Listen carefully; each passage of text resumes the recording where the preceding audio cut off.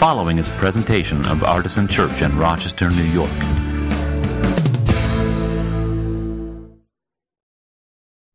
Our second reading today is from the Gospel of Mark, chapter 8, verses 31 through 38.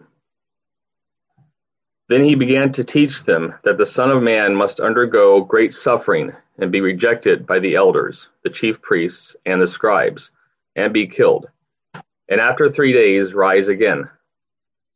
He said all this quite openly, and Peter took him aside and began to rebuke him. But turning and looking at his disciples, he rebuked Peter and said, "Get behind me, Satan, for you are setting your mind not on divine things, but on human things." He called the crowd with his disciples and said to them, "If any want to become my followers, let them deny themselves and take up their cross and follow me. For those who want to save their life will lose it, and those who lose their life for my sake and for the sake of the gospel will save it.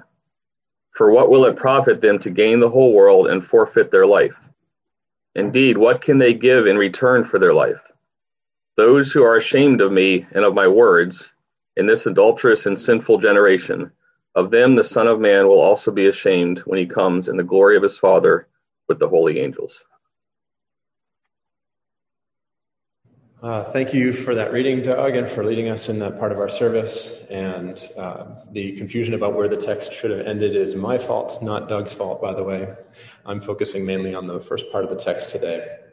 But that was the whole part that the lectionary gives us. At any rate, while I'm in the business of thanking people, thank you to all of you who are here in the room with me today at Artisan Church, helping to make this work in the best way we know how. And again, I'll be talking more at the end of the service about what we're doing and why. But for now, suffice it to say, thank you to those who joined us in the room to help us see what's going on. And for everybody who's doing the tech stuff here, I'm very grateful. Definitely could not do this on my own. So to start off, I have a question for you, which is, how do you respond when somebody starts being a little bit pessimistic or negative, such as maybe like when a friend is sharing their pain or talking about conflict coming up, or maybe even just when somebody's complaining? So I wonder, and you can put the answers in the Zoom chat if you'd like. I always love to read your responses. What do you do? Are you the type of person who just sits quietly and listens? Or do you maybe quickly try to change the subject? Do you argue with them and try to convince them, oh, hey, it's not that bad? Or do you maybe dive in deep because this kind of thing is your specialty?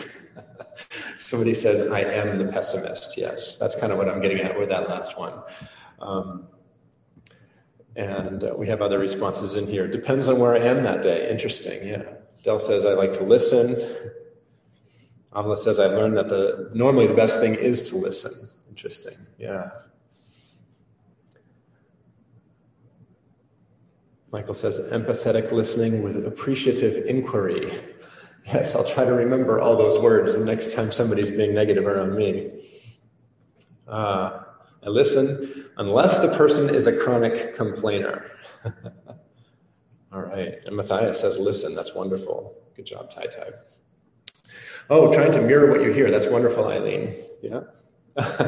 And Dan says, I have to forcibly stop myself from saying how many opportunities for good there are in whatever is being expressed. Okay, so there may be more answers in there, but those who are attuned to the wonders of the Enneagram, aka evangelical astrology, they are all indicating that Dan is a 7, yes. And we have a whole bunch of people in our church who might call themselves 9s, which tend to be people who are maybe conflict averse and who want to be peacemakers, and in a whole church of people who maybe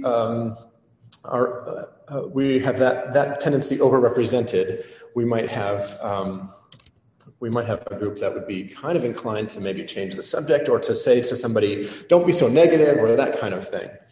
I personally am both sort of conflict averse at times, and also I tend toward optimism perhaps to the point of naive optimism sometimes.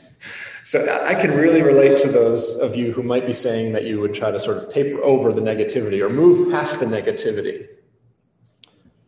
And I can really relate to Peter in this gospel story that we're looking at today, who, when Jesus began to talk openly about the suffering that he would have to endure, Peter actually rebuked Jesus. Can you imagine rebuking Jesus?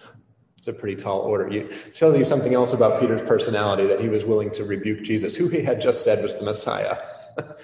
He scolded Jesus for being so negative, saying, "Don't talk like that. Don't say that. That's not going to happen. Besides, the people are listening right now. We're trying to build a movement here. It's pretty hard to do that when you're talking about dying."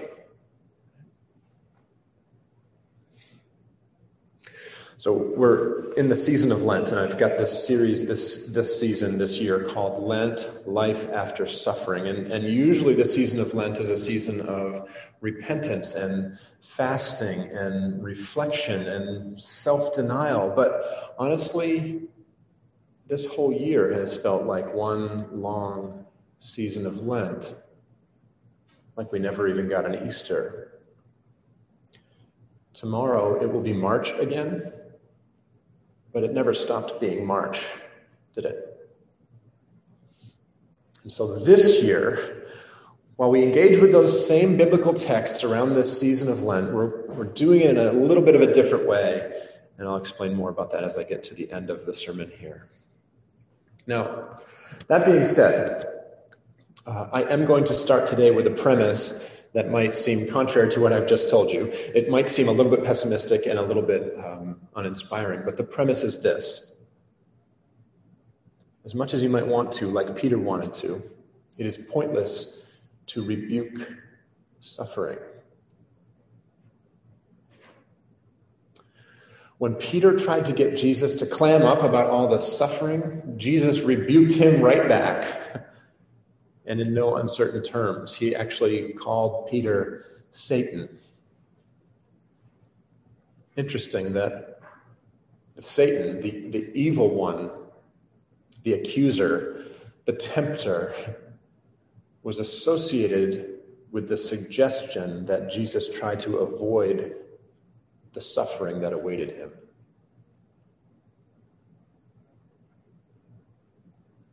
By the way, something else that Jesus taught elsewhere in the Gospels is to resist the temptation to assign a cause to suffering, which I feel like is 90% of what people who are engaging with the idea of religion try to do. Jesus rejected outright on more than one occasion the idea that specific occasions of suffering were punishments for specific sins. I would love to give a whole sermon on that, but the lectionary doesn't quite point me there. However, you could read John chapter 9 or Luke 13, which is a really fascinating passage if you wanted to explore that idea a little bit more. The truth is, I think, and I believe it's consistent with what I'm talking about Jesus teaching, that suffering is an unavoidable part of the Christian life. Because suffering is an unavoidable part of the human life. And the New Testament readings make this clear. Especially the letter of 1 Peter is just full of talk about how we are supposed to deal with suffering. And it's not an if you suffer kind of proposition, it's a when you suffer proposition. But this is not something that's unique to the Christian tradition. Other traditions know this as well. I mean, famously, the first noble truth of Buddhism is that suffering is an innate characteristic of existence in the world. So, if suffering is unavoidable for Christians, for humans, the question then becomes, what do we do with our suffering? I don't have an easy answer for you, but what I do want to do is share with you two options that I have in mind that you probably have already heard, and one option which might be new to you that I think is better than the other two.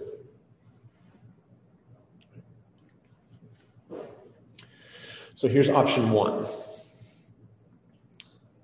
We experience suffering because of Jesus. This is the explanation that you will often hear. We experience suffering because we are Christians.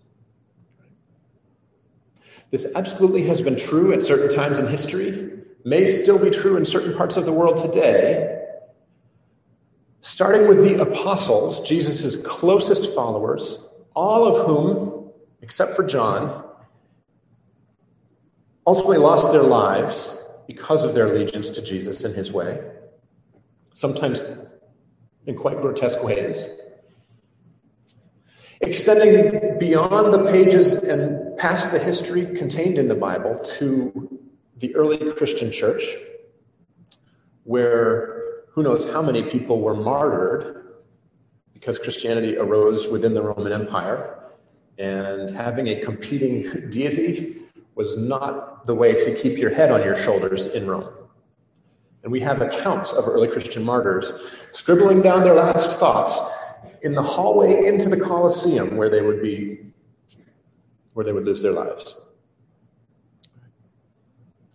So encountering suffering because of Jesus is definitely something that has happened in Christian history.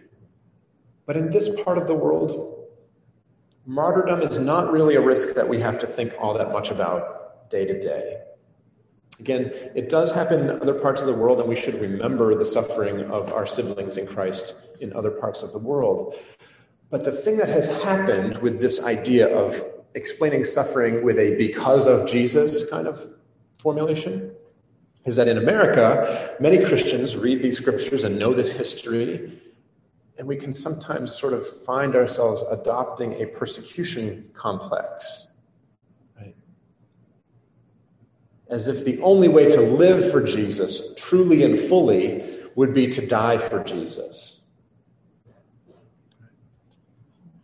Now, if you grew up in an evangelical youth group like I did, you probably heard a lot of this. Right?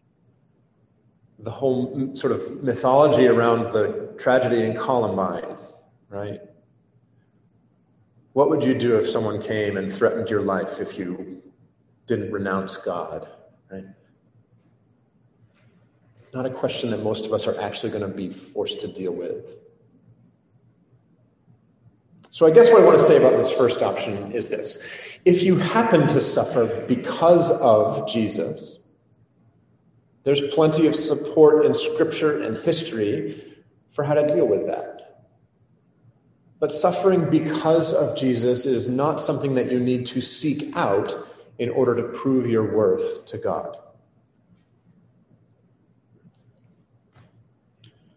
Suffering because of Jesus. That's the first option that you've probably heard before.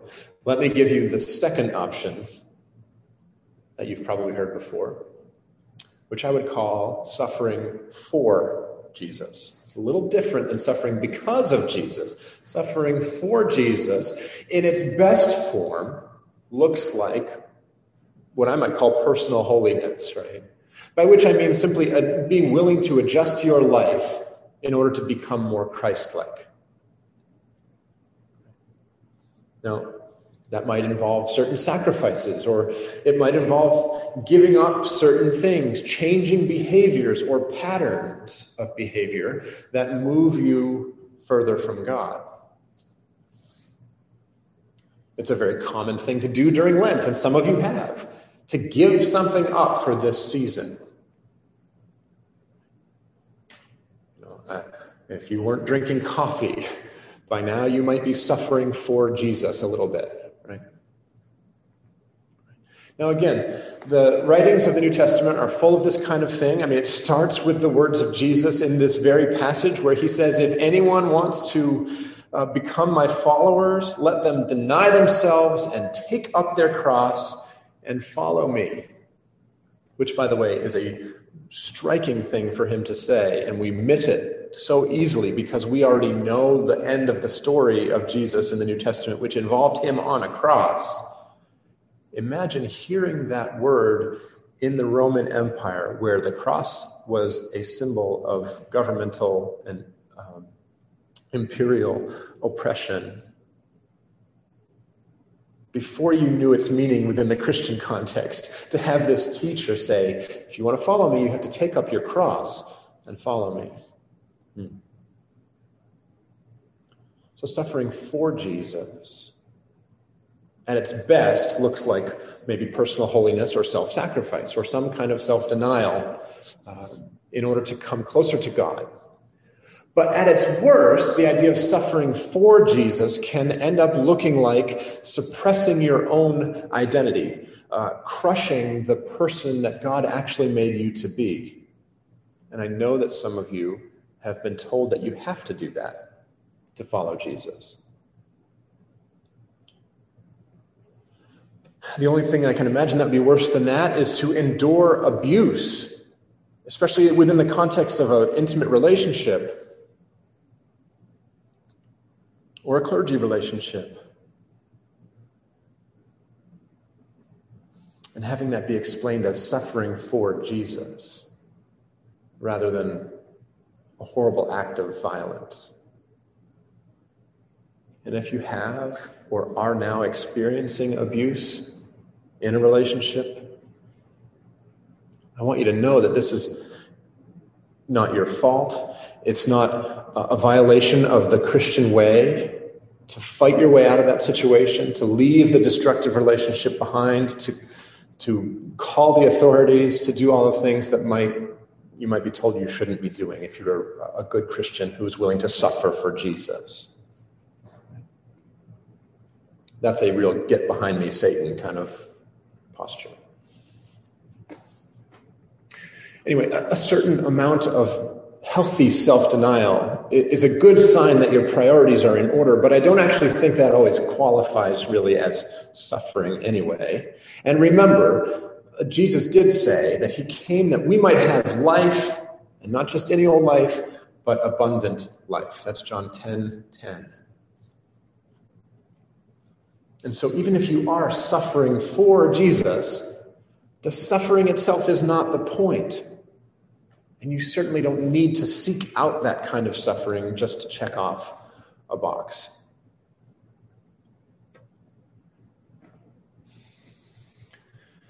So sometimes you might think of suffering because of Jesus. That's option one. And sometimes you might think of suffering for Jesus. Option two.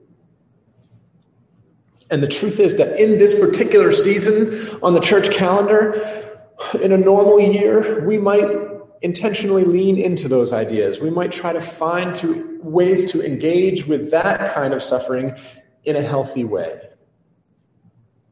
Right? Perhaps those might be useful ways of framing the suffering that we're experiencing in our own lives, ways to explain or understand what we're going through in a particularly bad time. But this year, suffering has come close to us, and it's been relentless. It's been nonstop.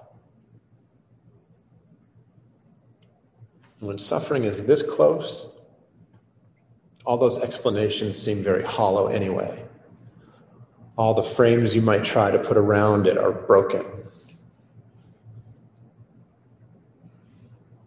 And so in Lent, in the year of our Lord 2021, I think what we need right now is not a frame, not an explanation, but solidarity, empathy, community. In other words, to know that we're not alone in our suffering. So let me come then to the third option, which I believe will give us all of those things and more. And the third option is suffering alongside Jesus. If suffering is inevitable, and suffering because of Jesus and suffering for Jesus are not what's actually happening and aren't helpful ways of thinking about it anyway, perhaps what might be a helpful way of thinking about it is suffering alongside Jesus. Which is something that I think only recently in my own evolution as a Christian has become incredibly meaningful to me.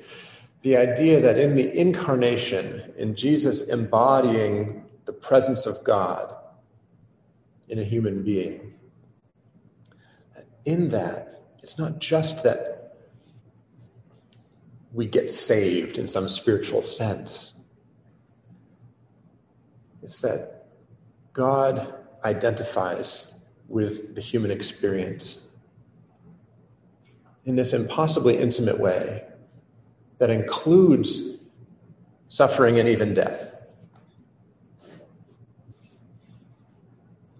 And of course, the other direction on that incarnational highway is that we somehow identify with the divine.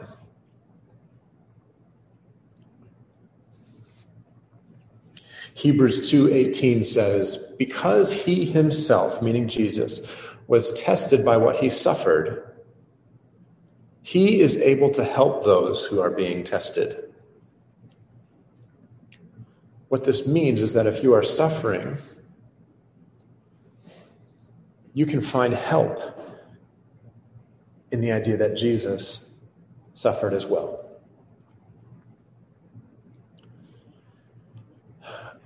This, to me, has become one of the most deepest meanings of the cross. That whatever I endure in life, God has endured.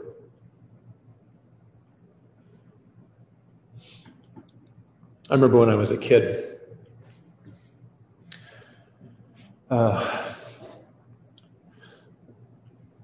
someone who was important to me in my life there was a Catholic church in town that had a fairly graphic crucifix painted on the side of their chimney. And I remember someone speculating to me, why do Catholic churches leave Jesus on the cross like that? We know that Jesus isn't on the cross anymore. Jesus isn't even in the tomb anymore. Jesus rose from the dead, so why would you put him back on the cross?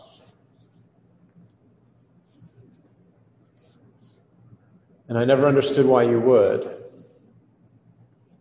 until I encountered this idea of Christ identifying with us in our human suffering.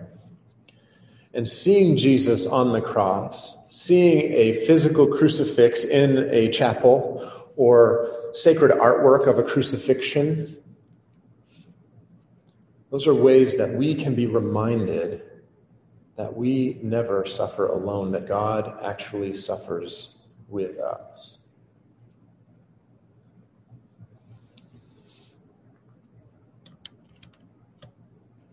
And so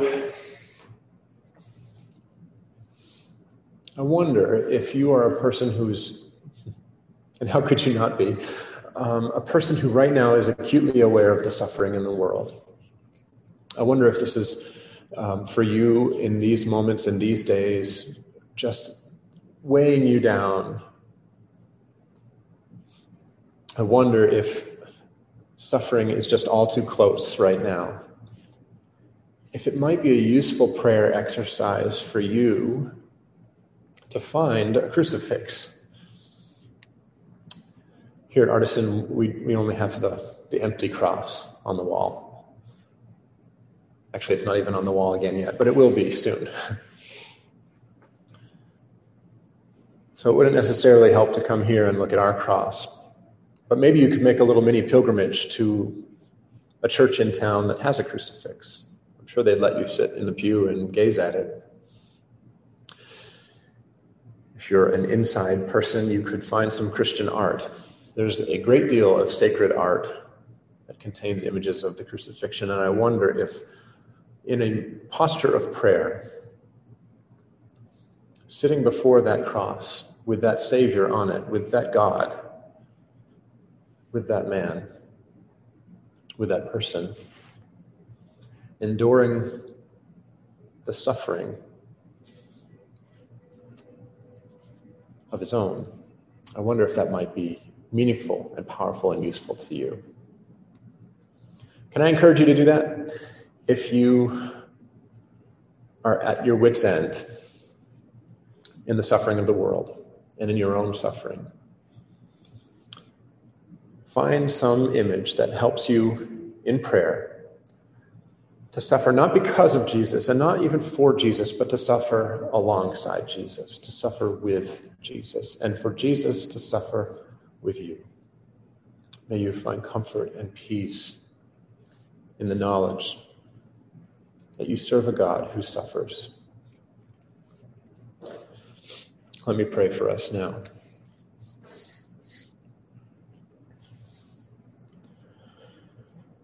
God, we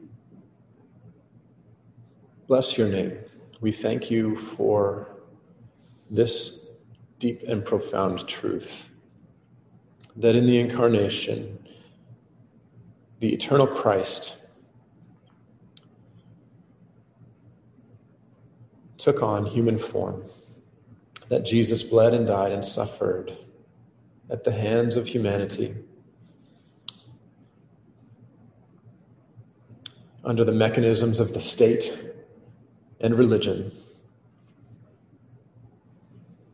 And that means to us so many wonderful things. But on this day, in this season, in this year, may it be for us a reminder that you suffer alongside us and that our suffering is never a solitary experience, because you've suffered as well. I pray for these people of this community of Artisan Church, that in their own suffering they might find this week a way to pray and meditate on the sufferings of Jesus, and that you, Jesus, would be real to them and close to them in that experience. Just as you would be real and close to us now, we pray in your name. Amen. For more information, visit us at artisanchurch.com.